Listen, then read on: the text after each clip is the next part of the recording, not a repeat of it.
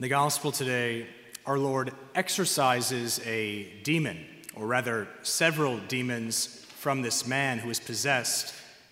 Jesus finds him in the synagogue in Capernaum, and he shows his authority even over unclean spirits.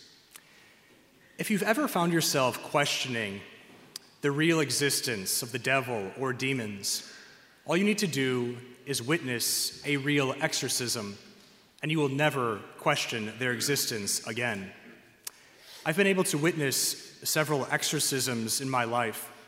What has impressed me the most, or rather surprised me the most, is how the people who are suffering from this terrible spiritual malady, people who are possessed or oppressed, seem to be perfectly normal on the outside.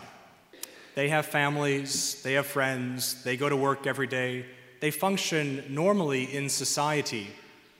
You don't really notice that they are possessed until the priest, who's been commissioned to be the exorcist, begins saying Latin prayers over them.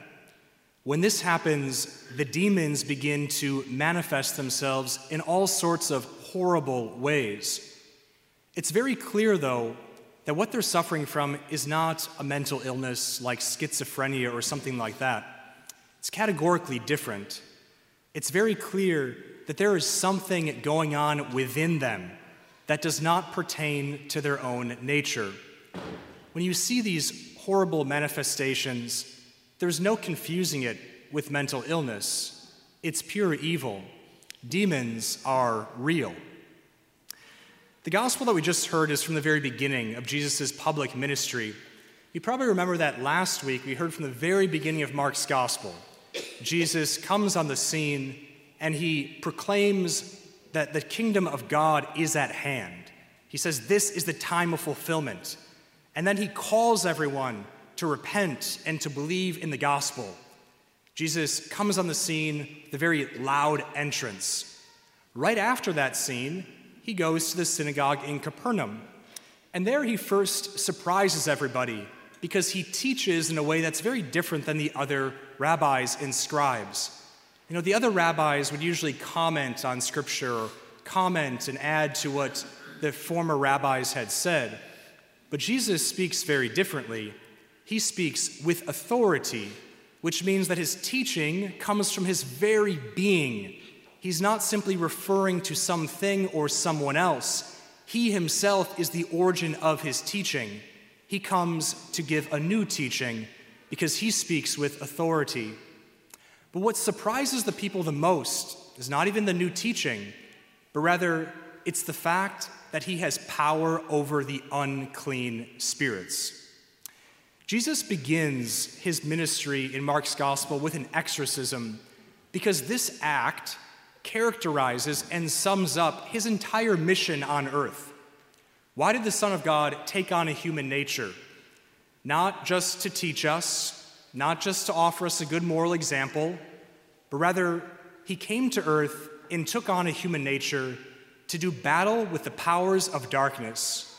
He came to fight the devil and all of his minions. On the cross, that battle comes to its culmination, where the devil throws all the dark powers in the world that he has at Christ, and out of perfect love, Christ takes it unto himself and dies. It seems at that moment that Christ has lost, but 3 days later, he rises again, showing that the love of God is more powerful than anything the devil could ever throw at him or us. And so it makes sense that because Jesus' mission is summed up as this fight against evil, this fight against the devil who has held humanity captive, that he would also begin his public ministry with this exorcism. I remember the first time in my life that I became acutely aware of the presence of evil, when I realized that the world is not just a neutral place, when I realized that there's a lot more going on than what we can touch with our hands and see with our eyes. I was a junior in high school, so about 17 years old, and it just became very clear to me that my friends and I were all in a battle. I began to sense much more intense temptations than I had ever experienced in my life before. I saw a lot of my friends fall away from the truth and begin to develop very destructive habits and start living in destructive ways. And I realized that we were all in a battle. We didn't choose it. We were in the battle by the fact that we existed as human beings, made in the image and likeness of God. The devil was after every single one of us. We were in a battle, whether we liked it or not, whether we admitted it or not, whether we wanted to be or not. It was at this time when I first stumbled upon the St. Michael prayer, and I was so moved by that prayer. I started praying it every single day in high school. I still remember the first few weeks when I prayed that prayer, how I found so much strength in it, how I was so assured of the power of God and the importance of St. Michael's intercession. In the 19th century, the end of the 19th century, Pope Leo XIII commanded all Catholics around the world to pray the St. Michael prayer at the end of low masses. There's no longer a command to do it today, but it's really clear that there's been a resurgence in popularity in the St. Michael prayer. Many Catholics really, really like it. That's one of the reasons that we started praying it after Mass last fall and continue to do so today. It's really important that when we leave church after Mass, we are equipped and we realize that we are going into the world and we have to fight a battle. The world is not neutral toward all of us who believe. The world is against us in many ways because the evil one has taken the world as captive, and he wants to bring us into that captivity as well.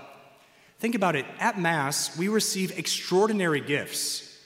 These gifts make the devil really, really jealous. At the Mass, the sacrifice of Christ is represented, and those graces are applied to our lives. At the Mass, we receive a strengthening of divine life in Holy Communion. Given these amazing gifts that have been given to us, when we go out into the world, the evil one is going to be after us, and so we need to be equipped. We need to be ready for the fight. C.S. Lewis famously wrote in his Screwtape Letters that the greatest trick the devil has ever pulled is convincing humanity that he does not exist. You and I should not obsess over the reality of evil or the existence of the devil or demons, but at the same time, we do need to acknowledge his existence, and we need to recognize that he's coming after us all the time. We are in a battle, whether we like it or not. If a soldier would walk out into the battlefield and not know that he is in a battle, not be willing to fight, he would die.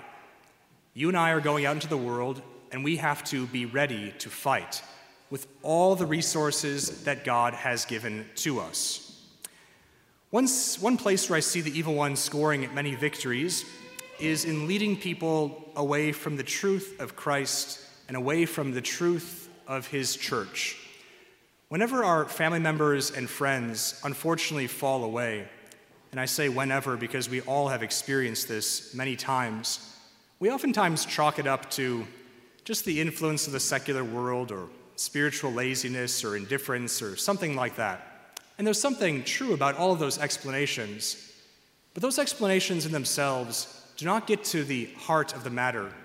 There's something even deeper going on. The evil one is trying to pull people away, because if he pulls them away from the church, he's pulling them away from the grace of the sacraments, he's pulling them away from all the resources that Christ has given us to enter into eternal glory. And so when we go out into the world, we need to be equipped. We need to realize that we are in a battle. The devil is very, very clever, and so he's not going to probably get us to fall into some grave sin of apostasy. He's not going to get you to leave church and then just to publicly renounce your faith. He wouldn't do that. But he is maybe going to tempt you to start taking it easy, to maybe miss Mass here or there, to maybe be neglectful of your prayer life for several days, maybe to try to justify sinful habits, maybe just to tempt you to live a more selfish life. All of these little things slowly build up. The devil comes after us gradually, step by step, until he's got us in the palm of his hand. So friends, we need to realize that we are in a battle. The great enemy that we are fighting, as St. Paul reminds us, is not an enemy of flesh and blood. St. Paul tells us that the real battle we're fighting is with principalities, with powers, with the evil spirits. We need to acknowledge that fact. But fortunately, we know how the story ends. Christ has definitively conquered the evil one. He conquered the evil one on the cross, and when he comes again in glory, as we are reminded every time we walk into church now, he will show the full force of his victory. If you look up into the mural, you see that Christ has a crown, the crown of victory, because he truly is king. He's also got a scepter in his hand, which is a symbol of authority. Christ has conquered the evil one, but in the mystery of his providence, he allows the evil one to continue to tempt us. Our task is not to go into the world afraid, questioning who is more powerful. We know who is more powerful. Our task is to go into the world willing to fight every single day for Christ. If we choose to be members of his army, we know that in him and by his grace, we will conquer.